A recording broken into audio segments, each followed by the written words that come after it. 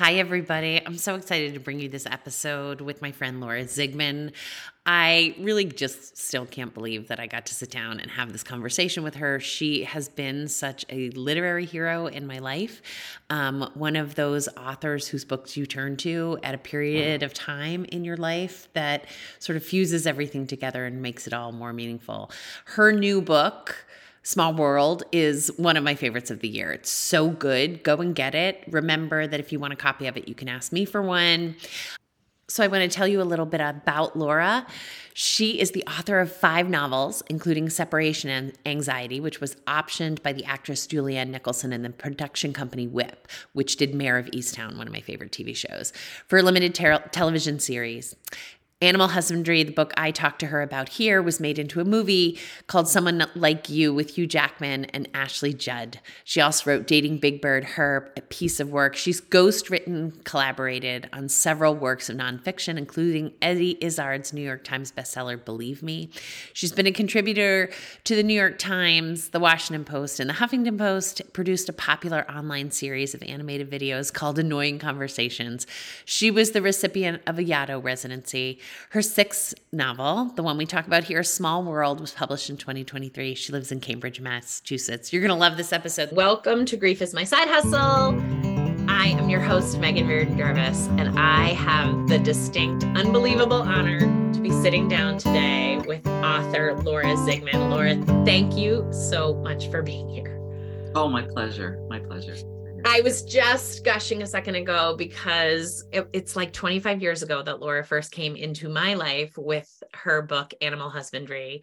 And it was so meaningful to me. So I just said thank you to her for that. And also said, I can't believe that we're getting to talk, that if you had told me way back then that I would have gotten to talk to you, I would have probably cried even more, because it was a crying period of my life. And that book really just kept me such good company. Oh, I'm so glad. I know, it was 25 years ago exactly. I don't know that we needed to say that number, but I know. It was 25 years ago. I know, but we're still so young. Yeah. Babies. You have written an extraordinary book that is getting a lot of really, really well-deserved accolades.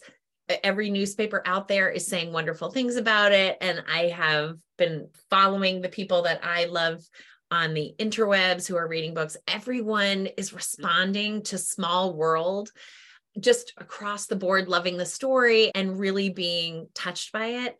I can't wait to dive in and ask you a million questions. Do you want to give just a very quick summary of the story so that those folks, the 3 folks of my listeners who have not yet read it, because they heard me talking about it so much, just give us a quick summary of the story so that. Sure.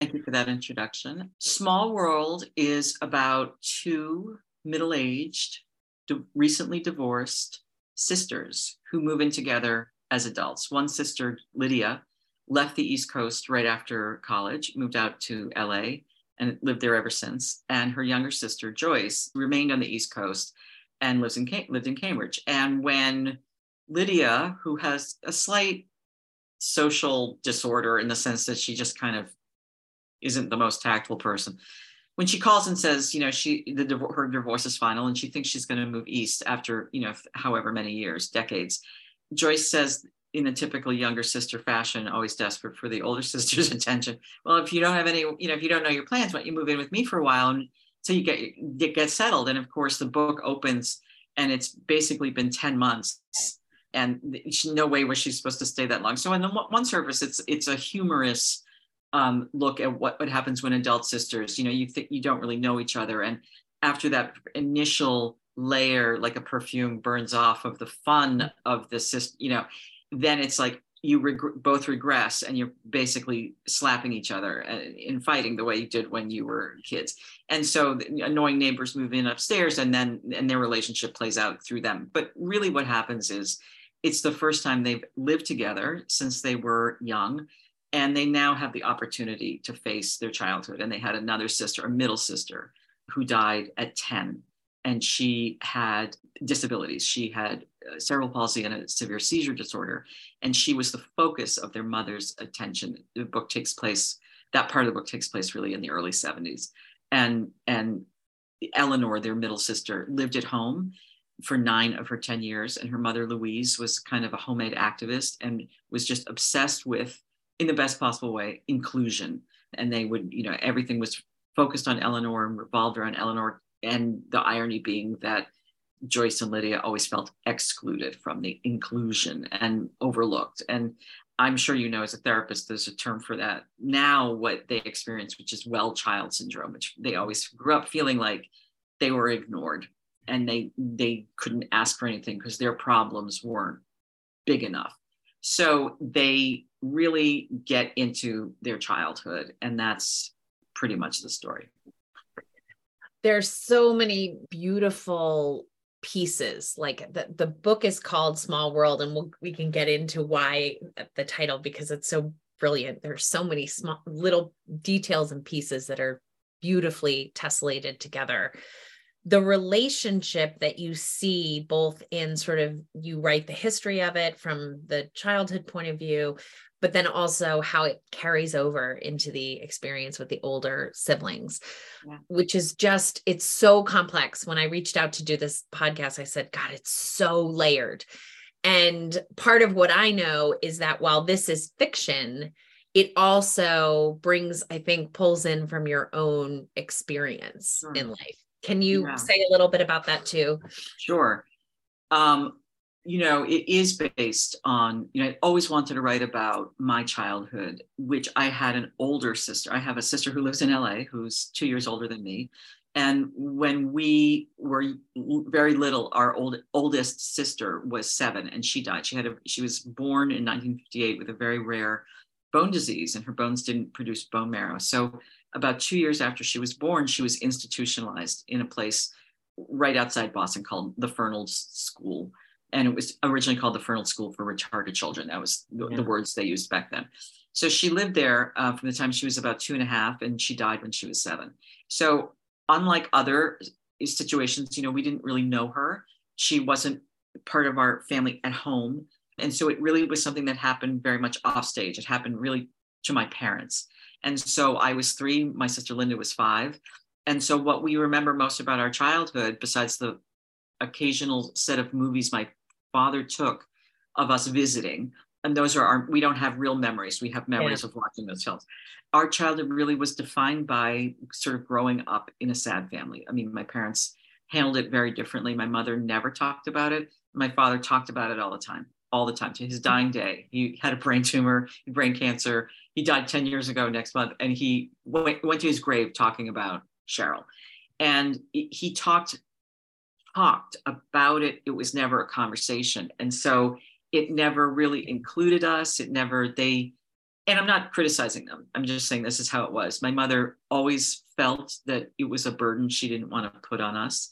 So she was very private about her thoughts and feelings about it. And my father was the exact opposite. I would be with him. I would take him somewhere. I'd get up to get him a glass of water, and I could see across the room his mouth moving and saying the disease she had. And I would just die every time, because he would tell complete strangers that he had a daughter who, this went on for constantly. And I wrote a piece for Modern Love about 3 years ago about what it was like, and how he always, when he was asked how many children he had, again, till his dying month, a nurse would come into the nursing home and say, Mr. Zigman, how are you? And how many children do you have? And he would say, well, he would hesitate. And that was the thing.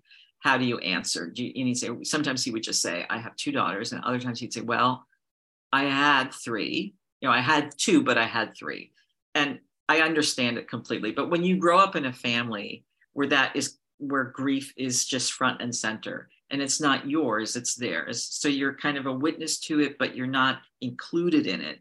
We never, Cheryl's birthday would come along, and my parents would go visit the grave and all that. It was never a family thing. And I'm sure if they had made it a family thing, I'd be in therapy saying, sure, why were we going? You could never do anything right. So just like whatever I'm sure they did felt wrong in a certain way. And yet I completely understand it. So, but you grow up in a family where grief is front and center, and then you feel very different from other people. You don't know it until you know it. And I remember really the exact moment when I realized I didn't grow up like everyone else. I'd been in publishing in New York for about a couple of years, and I had met this wonderful person, Julie Grau, who's a big editor now at Spiegel and Grau. She runs a company.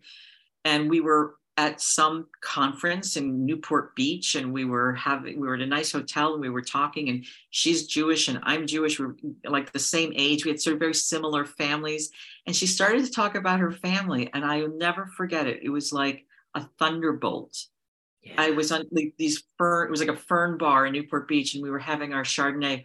And I was like, oh my God, like I grew up in a sad family. I'll never forget that thought just came into my head. And until then, I mean, I was probably 25 at the time and I had no clue, but you grow up the way you grow up, and that's how we grew up. And so I'd always wanted to write about that and feeling unentitled to complaining about it. Because again, when you grow up in a family that is either has a sick child, a disabled child, or a child with disabilities, or anything, or a child who dies, you don't feel entitled to saying anything because your parents are struggling and suffering. So like, how could you possibly?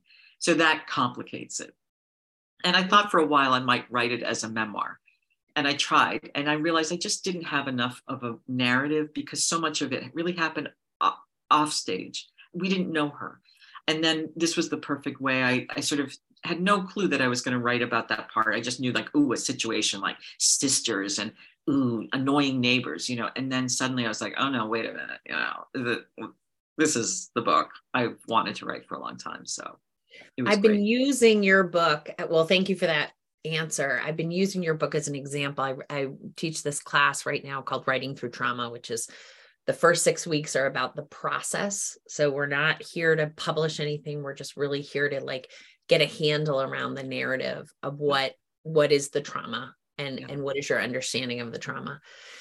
And then the second 6 weeks are sort of like, and then how do you make that make sense to other people and universal, the more specific you are, the more, but I've been using your book as an example because I heard you talk about this at Politics and Prose here in DC. And I heard you say that you got permission from your sister and then to write about this sister relationship. And then you could be like even more exaggerated about things because you had, and I've used that as an example to folks that, people who are worried about publishing a memoir because it's going to hurt someone, or that the details of their story, are not something that other folks are ready to have shared, that there's a way of exploring the emotional content, right? Which is true. And put it in more exaggerated circumstances, change the gender, whatever it is that you need to do. Exactly. But will you tell us a little bit about what it was like writing about sisters and having a sister? Because that was, someone asked that question, but I was like, oh my God, what, how did this go down for you in your current sister relationship? It's a really good question. And my heart goes out to people who are really writing memoirs about family who are still living, because that is a very, very hard thing. Well, it was complicated mainly because both my parents got sick. My mother got pancreatic cancer in 2010 and died a few months later. And then about 2 years later, my father got brain cancer. It was like ridiculous.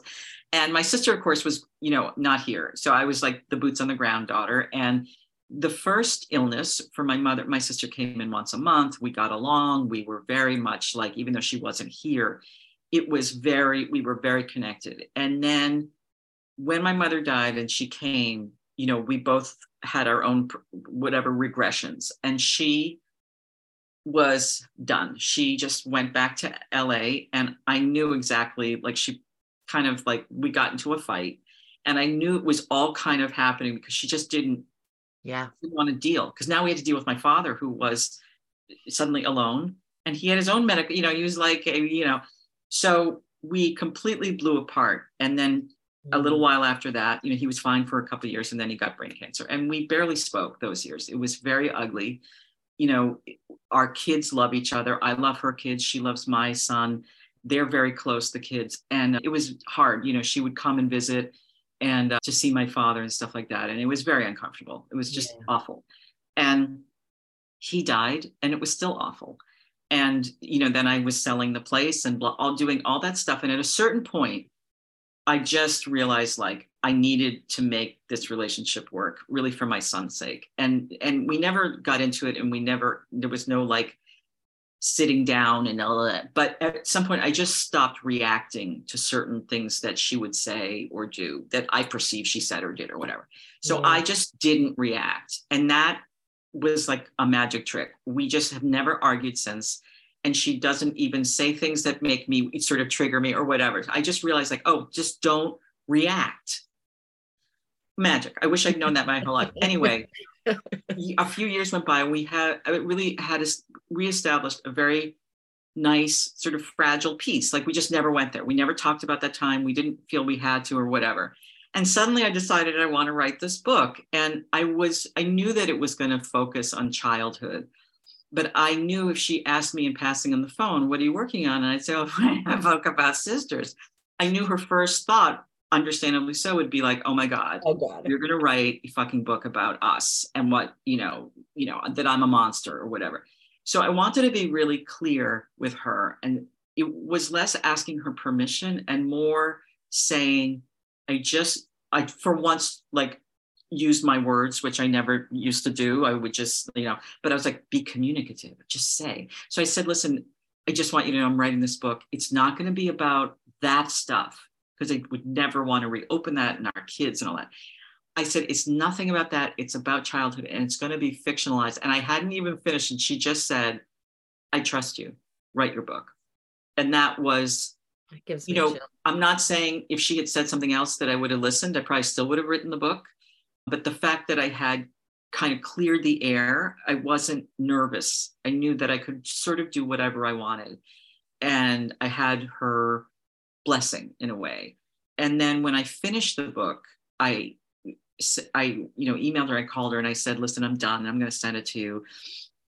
And I said, if there's anything in it, I just, let me know. And I'm happy to change it. So I don't know if I told the story of Politics of Prose, but I sent it to her, and oh, great. And then there was like silence for like 9 days, which is a very long time. It's not that long of a book. And then I got a text from her, and she said, well, I'm 90 pages in or something. And then there were no dots for the text. I was waiting for more, none. So I was like, ugh. So then I was like, oh, I hope you don't hate it. And then she said, no, I don't hate it. Oh no, then there were no dots, and I was dying. Anyway, a few days later, she finished it. And she said it was very hard to read at the beginning. She couldn't help thinking she was Lydia, and Lydia is a very annoying person. She's nothing like my sister, except that they all these similarities, but they're nothing. Personality-wise, she's nothing. And then she said, I quickly realized that was fiction. And she said, and then it just became it was hard to read in certain parts because it brought up all the stuff, and yet we've had some of the best conversations we've ever had, because she had and I'm sure you have multiple siblings, you can grow up in the same family and you have completely different experiences. And she had a very different experience than I did. We had a grandmother who loved me and didn't really like her. And so she had like an extra layer of, and so she did write sorry notes. She was always apologizing for like misbehaving, which was basically just her having feelings. Thanks. And there was an envelope of when we sold my parents' place after my father died, we found this envelope, and it was just this incredibly weird and sad thing. It was stuffed with notes of her apologizing, when she was little. Like she would have a little meltdown, and then she would write a note to apologize and explain. And no one ever said to her, oh, you don't have to apologize. You're just having your, whatever. So to get back to your question, I knew I was going to fictionalize. And so what the beauty of fiction is that you can take, just like you said so perfectly, you take all the emotions that are so true and you fictionalize. For instance, there's a scene in the book that takes place at an amusement park. You're probably too brutal. Not as old as I am, but on the South Shore of Massachusetts, there used to be an amusement park called Paragon Park, and we would die to go there. We just loved going there. And so, obviously my sister Cheryl was dead by then, by the time we were going to Paragon Park. But in the book, I fictionalized a scene where they bring Eleanor in the wheelchair, because Louise, the mother, insists on bringing her on a very hot summer day to Paragon Park. And of course, it's a disaster, but like that never happened. And yet, because I was around a lot of families, I mean, my parents stayed very involved with Fernald, even though Cheryl had died, when she was 7. The Fernald families, there was a parent organization, and they stayed involved with them for years. So I sort of grew up around a lot of disability and a lot of people who had Down syndrome, that kind of thing. So that was our world in a way, Yeah. part of our world. So I could really imagine it, in a way. And so even though that never actually happened, I feel like it did. And there are different moments in the book that didn't really happen, but they're so true that they felt really great to write. Well, first of all, that scene is so brutal that to me, there are a bunch of things where I'm like, oh, I bet this is one of those, like it comes from a real place, because I can feel all the emotion. Just bear with this while I say this for a second. There's a kind of therapy. Actually, there are multiple forms of therapy that have people use their imagination. So you have a traumatic experience, you did not have enough resources in that moment to either get yourself out of it or to navigate it emotionally. And it sounds really grim when I describe it this way, but we bring people to those moments emotionally as trauma therapists. And then we offer them resources that they didn't have in that moment. But of course, we don't actually offer them, we imagine them. So the question is, who could have helped you in that moment? So when I was in treatment, one of the worst memories I had, which I said to you off mic a minute ago, was the sensation of knowing that my mother had died. And I was in a minivan full of kids. And so I had that, like, am I the daughter? Am I the mother?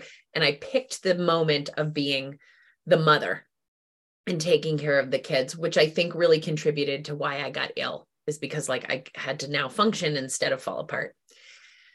In the therapy, the therapist took me right to that moment and said, what would have helped? And my mind was very able to bring in like, oh, my older brother could have come and his wife could have driven the car. And then he and I could have been together and he could have been with me when I went in to see my mom's dead body. Just a lot of things in my imagination. And it's exactly as you just described, which is none of that happened, but it feels like it did. Yeah. So really at the heart of, oh my God, I can't wait to talk to Laura, is I'm really curious about what the healing properties of this book was for you. Like allowing yourself to imagine things that did not happen, but they're much more expressive, right? I'm just curious. That's a great question. And that's such an interesting therapy and how you described it for how it would have helped you, your answer to it. That's an amazing question. And there's a scene that I wrote also from imagination, and it was inspired by a documentary that came out a couple of years ago called Crip Camp. And it was the Obama's first documentary that they executive produced for Netflix. So it was a camp in upstate New York in the 70s that I think for most of the year or most of the summer was like a kids camp. But for a portion of the summer, it was this camp for people who had disabilities, teenagers and kids. And it was very low tech. Like it wasn't, clinically staffed. It was like college kids, Black and white, would come up from college, from the South or from the West.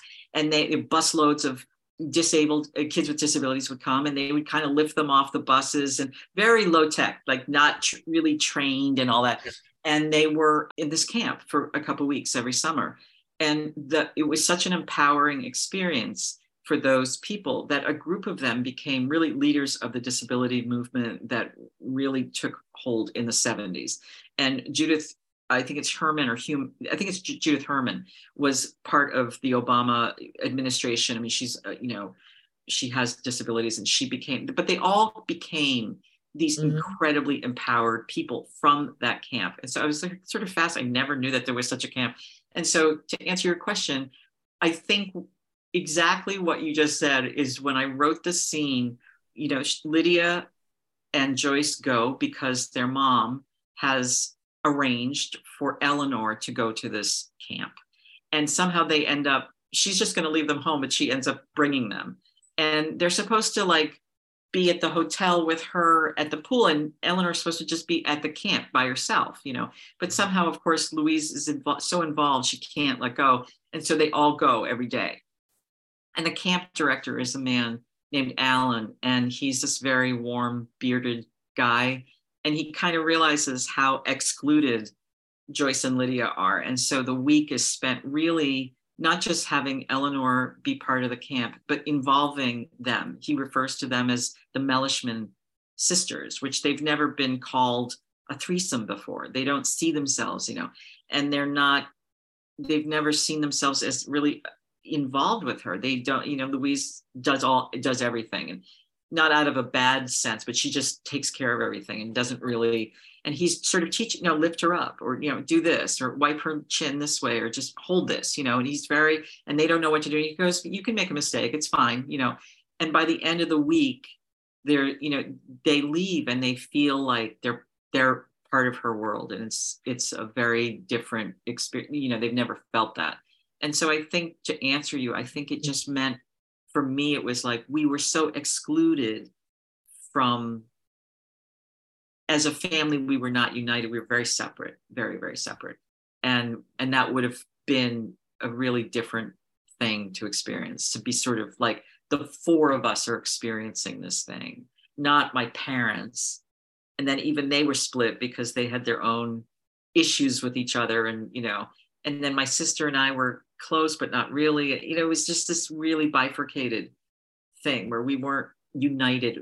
And a lot of families aren't, but we weren't united in grief. We weren't together. We were very separate. It was them, and then it was us. And I think that's part of what I really wanted to write this book too, is that the sibling experience to me is just so under-reported and under-discussed. And it's so important how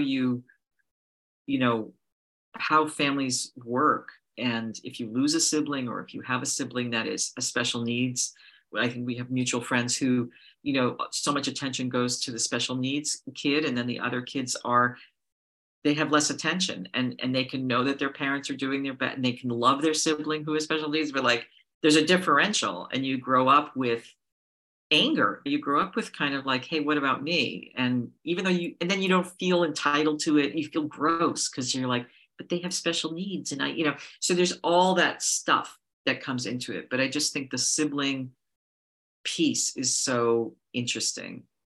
It really is. It's like one of those things that's just sort of assumed, right? Like it's assumed that you have siblings, and in the loss community, sibling loss is one that really people describe as being very disenfranchised. Like if you lose a child or you lose your partner, sort of that translates to work as, a seismic shift. But if your brother dies, do you really care? Is that, and so there's that piece of, oh my God, they lose their sibling. They lose her first because she goes to the residential facility and then she dies. And so there's this sort of secondary piece of loss.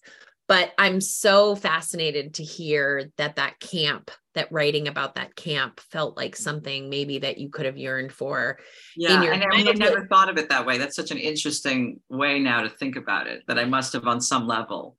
Well, because what's interesting is when I was reading this chapter, and I don't want to get too much into it because I know there are people who haven't read it yet, but these two girls are in the car with their mom and they do not belong where they're going. So she's taking her disabled daughter to a camp for disabled children, and there are two able-bodied children in the car. And I was like, oh, Jesus, don't take them to this camp. Like, don't do this. I know that's what she's going to do. What I didn't see coming was the clever concept of she is actually the enmeshment between the two of them. She's peeled off and they're brought in this way that they never could be before. And so the camp really ends up being for them, like they get space. And I think a lot about, in therapy, when we're doing systems, we sort of talk about like parents have to be one system and children have to be one system. But depending on what a marriage looks like or what's going on inside a family, there's all kinds of triangulation, or these two siblings, they compete with that sibling. And so I particularly in the way that you see the two older sisters behave later, which I have to tell you, I love that they're kind of like they're shitty children to each other. They sneak around and they're petty. And I really, particularly Joyce has this little mean streak that feels very like age 7 or 8 to me that I just love her for. So I love that answer because I think again, there are just these very deep layers in your characters that feel very true, like very real to me. And I think it's because you're calling on your own experience of wanting to understand your parents' experience better, not because you want to be the primary griever, but because when you're excluded from something, you still feel it. Right. The energy is still there. You feel the sadness, even if the sadness isn't yours. Exactly. Yeah. Can I ask you a little bit about some of the details? Like there's this scene that takes place at Halloween, and there's so many pieces in this that Lydia loves to dress up for Halloween was so fantastic to me. And the fact that you poke fun at Target for the ridiculous prairie dresses that they're still selling is so fantastic. But I wanted to ask about that. Does Halloween have a personal, is it a holiday that you like? Because no, you don't care about. I always hated Halloween. And then my sister, like Lydia, I mean, there's just very few similarities, but my sister went to RISD, Rhode Island School of Design. And RISD was, it's where the Talking Heads came from. And it's just one of those schools. I used to visit her. I was like, this is the coolest place on the planet. And Halloween there was like unbelievable. I mean, if there had been social media back then, but she would tell me, and sometimes I would go and you'd see the costume and they'd build them and they would do this just incredible stuff. So she was always kind of into that. And I've always hated Halloween. I mean, I like the candy, but I don't like to dress up. I'm not really fun. I'm not a costume person either. Yeah, I've just never been that like fun person. But Lydia in the story just loves Halloween. She loves to dress up, and so that is what I love about that scene the most. I think is that what you can feel is that the sisters have separate experiences with it. Yeah, but then they come together. Like they have separate experiences. One loves the costumes, the other one doesn't. But there is an understanding as they come together in sort of collective, but not truly collective hatred of their neighbors. Right. There's a moment, which again is sneaky, petty, very childlike. And I don't want to ruin it, so I'm going to leave it. But I just thought that the notion of the way that you wrote it, so that it's a childhood holiday, they're back together and they have this shared desire to participate in Halloween, even though it's something that they experience very differently. There are just so many moments where, you can feel that they are both silos. And then there are these little bridges that come across. That's so cool. The way you said that. Yeah. Really beautiful ways. And again, I think, and I said this to you in my email, that is just true of trauma. My 5 brothers and sisters, and I have heard every single one of them at different times say, well, I was the one that didn't quite fit in the family. And I've said multiple times to people, they're like, well, you must have played football and you had so many siblings, and you had like, the only time I ever felt like I had so many siblings was when we were in the car because there were so few seats, right? Like we drove a Suburban before they were cool. And when we were at church, we filled up a whole pew, which was extraordinary. But otherwise it felt my memories are that I was by myself as a kid, which is so odd. That's so weird, right? Isn't it? You were probably rarely alone. But that's what, you describe this household that's full of people, where a mother who's deeply engaged, particularly with one child, and 2 other daughters who are deeply alone in their own experiences and not really able to form a team. Yeah. At that time, they don't get to like look out for each other, because that also happens, right? There's the trauma bonding of like 2 people grip to each other and sort of save each other in those moments. And this is maybe a little bit the opposite of that, but then they start to do it in their adult life. They start to come together. There are these moments where they can bridge out to each other and be there. Okay, I don't want to keep you forever. I mean, I do want to keep you forever, but I want to ask about the poetry and the title.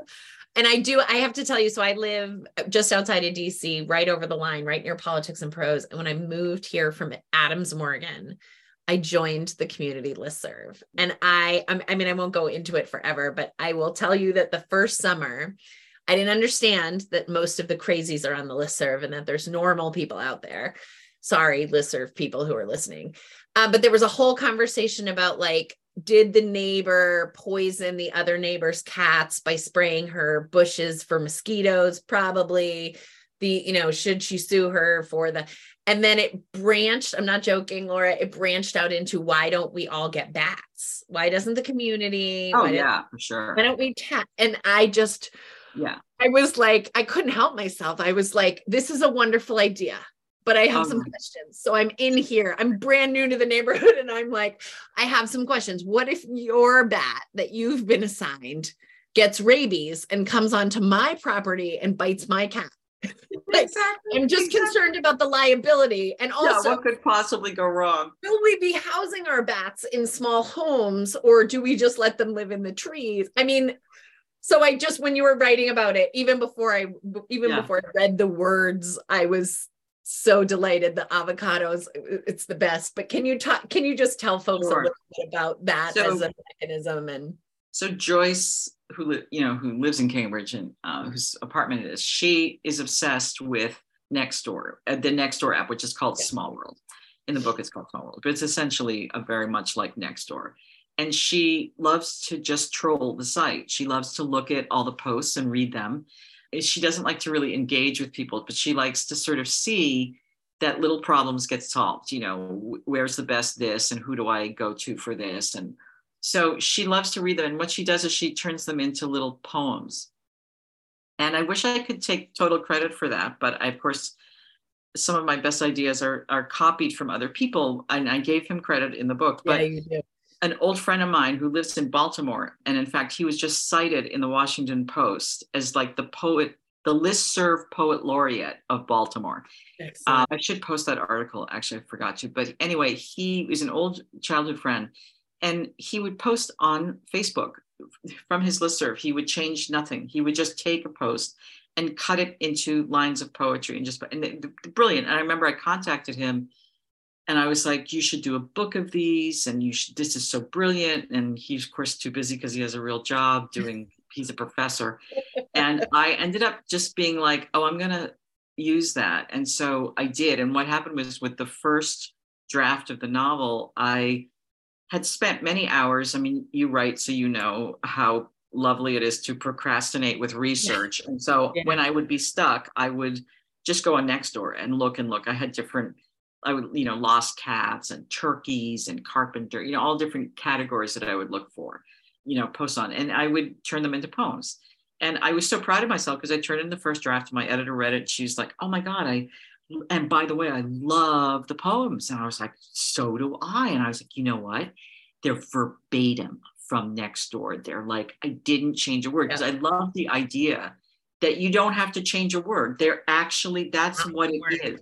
Yeah. And she sort of was like, oh, you can't do that. Like, you can't just copy these. And it didn't occur to me, because I thought, oh, we could probably put a disclaimer at the beginning that they're real. And they weren't they? Anyway, whatever. She goes, no, you have to change it. So I would keep maybe one or two lines from the original and then just rewrite them. I had to rewrite them all, but they were so much fun because some of them are really funny. I mean, like, the avocados from Whole Foods that were delivered and someone stole them. And then there's like all the lost cats and the bad noisy neighbors. And then there's some really poignant ones, and people write on these sites like they're lonely, and they end up writing these either very long posts. There's someone in Cambridge that writes some very long posts, like essays. And her husband died. She takes these walks, whatever. They're sort of fascinating. And then other posts that are just, really moving. And so there's one at the very beginning that's like that. So it just was like, I just loved collecting them and doing them, and then fitting them in different moments that just seemed like the right place to put them. I think one of the things that you do really beautifully in all of your books, I mean, it's in separation anxiety, it's in animal husbandry, but it just feels to me like you are an adorer of people.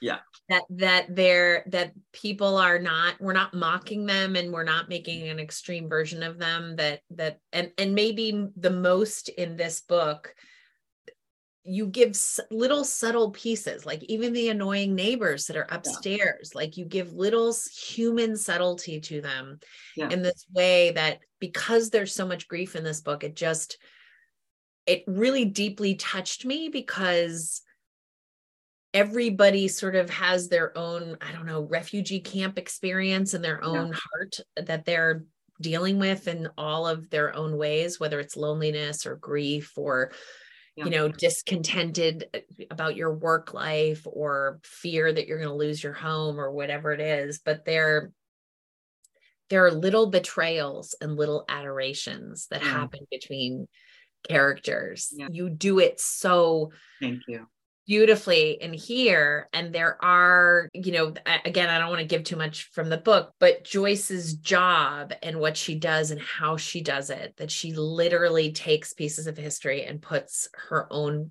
fingerprint on them in a way to sort of take the pain of the past and try to rein in chaos and put some sense of hope and corrective experience. And it just really feels like what is at the root of all humanity, right? Which is like, we want to be able to go back and fix things, and we want to be as safe as possible. And maybe also she's got this little spin of like being a little petty and being a little perseverating in her mind and childlike in that way. But really what she wants is to not have to feel that way. She doesn't want to have to feel that way. She wants to be able to feel safer, and the world to feel safer to her. Yeah, that's really well said. I mean, I think the difference between the books I used to write, in the first part of my career, which was really ended in 2006, I wrote 4 novels and then stopped for a very long time, had writer's block and all that. But I think the difference really is like, I'm no longer interested in just comic, sort of entertaining scenarios. It's much more like, if there's going to be the annoying yoga people upstairs, and they're going to be deeply annoying for sure. But there has to be, why are they there? Like, what are they there to either teach them or provide? It sort of sets their own relationship in motion in terms of how they deal with them. But what is the bigger, what is something? And I find that later in life, I do feel like I go from the two extremes. I'm sure you just like, I hate everyone, to like, I'm fascinated by people. And I really love, I always have been so curious about people. I always ask them a million questions. I'm sure you're the same.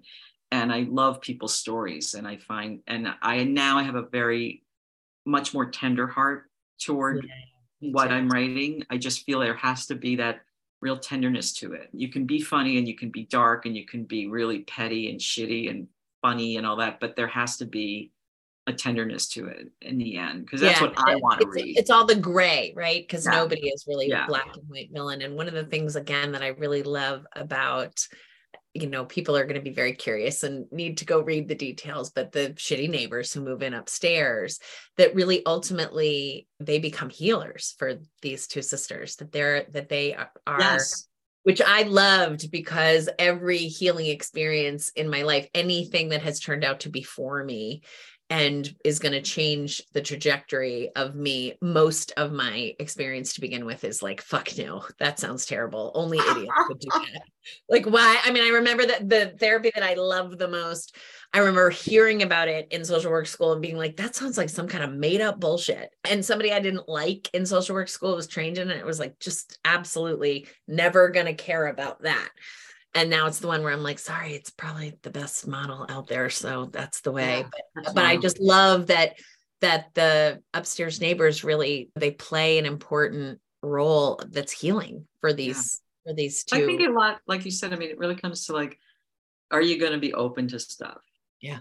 Even to the ridiculous, or even to things that seem not to be something you'd be open to. And sometimes if you're just porous, if you just let people affect you, I don't mean bad people, but I mean people, who you might not know. It's like an accident of fate, that you can be changed and moved by people you don't expect to be. And I kind of love that. feeling. Well, really. but also the way that you write it for us is not, it's not Oprah. It's not like be open to the spiritual experience of your neighbors.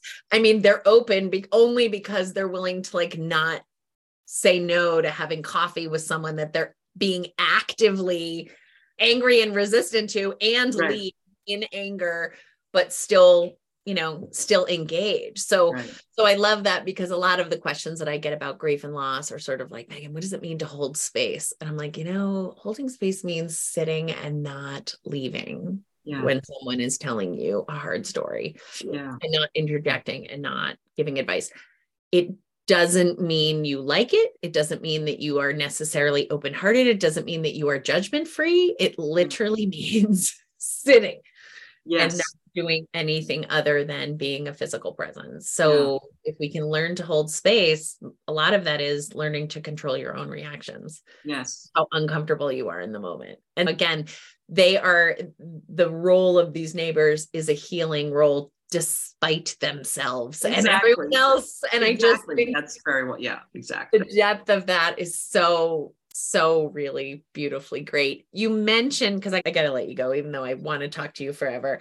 You mentioned that you're writing something else. Can you tell us anything about what you are? Because the one thing I now know that I didn't know is that the time between writing and finishing a book and your next book is actually longer. So often authors are talking to us about books that they have moved on from.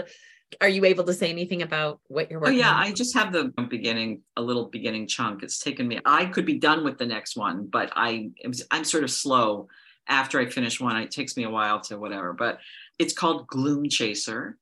And it's about a woman who gets divorced, and she's 50, and her son goes off to college, and she moves to the North Shore of Massachusetts to kind of figure out the next 6 months of her life. And she becomes a driver's ed teacher there, and meets the owner of a store called Gloom Chaser, which is like a candle book magic store, magic with a K store.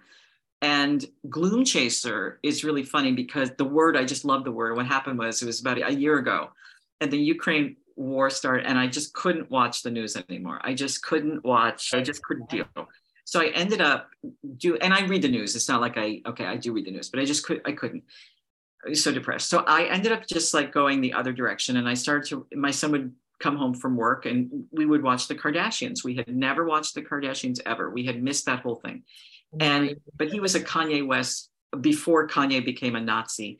He was very into his music and his art and everything. So we watched a lot of the episodes of Kanye. Anyway, we could only watch a few seasons, and it was disgusting when we stopped. But it's hard.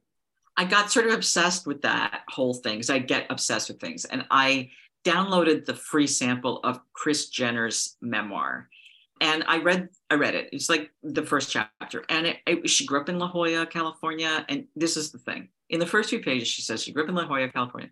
Her grandparents owned a candle store, and she said, it was this wonderful place, and they had religious candles and tower candles, but her favorite candles of all were the Gloom Chasers. And I saw that word, and I was like, oh my God, I love that word. What does that mean? And a Gloom Chaser is, first of all, it's a drink, but in candle form, it is a stained glass votive, and you put the candle in, and when you light it, the color chases the gloom away. But it's also like a storm chaser. Like maybe the character I'm writing about is a gloom chaser. She chases after the gloom. But so I just love that word, and that's sometimes how an idea will come, and it will fit onto something I was already kind of thinking about, and suddenly it's like you're merging. It's like a blender now. I just put all this weird shit in the blender. I don't exactly know how it's all going to work. Like with Small World, it was like, well, there's poetry, and there's disability story, and then there's the neighbors, and then there's and then in Separation Anxiety, it was like, okay, well, there's the dog, and then there's the marriage that's falling apart, and then there's this friend who's dying. Like you put it in, and you're like, I don't know, and you press, and somehow it kind of comes together in a really weird, magical way that you never think is going to happen. I mean, I'm always, when I'm writing a book, I feel like I like with Small World, I was like, okay, I got the plane in the air. And I used to ask my really good friend, Ann Leary, who's a writer who everyone knows because she wrote The Good House and The Foundling and other things. And I was like, I feel like the plane's, I don't know how to land the plane. Like I got everything up there and all these things are in the thing, but how is it going to, I didn't know anything about how this book was going to end or come together. And it does. I mean, you're writing a novel, right? So you'll. Yeah, I mean, that makes so much sense to me, and I never did before. Yeah. I love talking technique with people, mostly not because I want them to teach me what their technique is, but just because I love hearing, there are people who they write 20, 2,000 words a day, and they do it in the morning, and then they knew exactly what was going to happen. And then there are other people that are like, I got to page 73 and realized this character was going to die. And then I had to cry for 5 days. And I think my process has been similar to yours in that, like, I just wrote through a piece where it was very important that a character have someone have died in a certain way. And I thought it was this, I thought it was a female character. And all of a sudden I was writing, I was like, oh my God, no, it's going to be him, and it's going to be his dad. And that's going to be the thing. And gave me chills.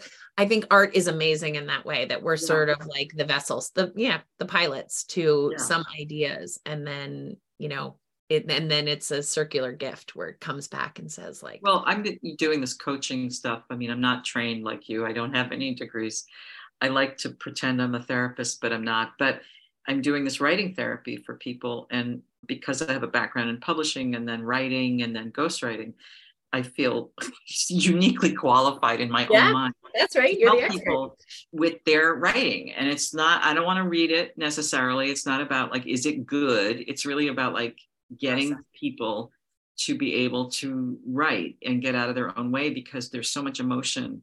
There's so much psychology involved in just in the process that, you judge yourself, or you this, or you that, or you blocked, or you hate everything, and so it's so satisfying because everyone has like a whole different issue with their writing. And it's really fascinating to the class that I'm teaching is because when I was writing my memoir, I couldn't write because I couldn't really remember safely. And by safely, I mean, if I went back to the memories, I started to get destabilized. I started to have nightmares. Like the PTSD wasn't totally, and God love the Zibby Books team because they really understood it, but they were like, Megan, how did you get physically from Cape Cod back to DC? And I was like, I can't write that chapter. And what I learned was a whole bunch of visualization exercises using IFS therapy, which you might know, where, you imagine that your critic is a person that and you ask it to go to the back of the bus. And because all this stuff happens in the brain, which is like when you are activated in a state of fear, your creativity literally doesn't get the right oxygen or energy. Right. And so the course that I teach is about just taking people's bodies as much to a state of neutral and writing just as much as they can from memory before they get to a 5 or so. It's, a little bit like a seesaw. And the neuroscience behind it really fascinates me, but it's exactly like, I don't need to read their writing. My job is to help them stay safe inside their bodies and their memories so that they can do what we know is amazing, which is use words to help you hold your own narrative so that your own story and it isn't destabilizing. I mean, I was thinking when you were talking about your dad, that we think that talking about your feelings is the way to get your feelings out, but there are just as many people that re-traumatize themselves by talking about their feelings. Yeah. And so it just sounds like your dad needed to talk about it, but it went in a circle instead of a compulsive. It was like just a compulsion. And it never, you were exactly right. It never went anywhere. And that's such an interesting way to think about it. Like he probably re-traumatized himself every single time.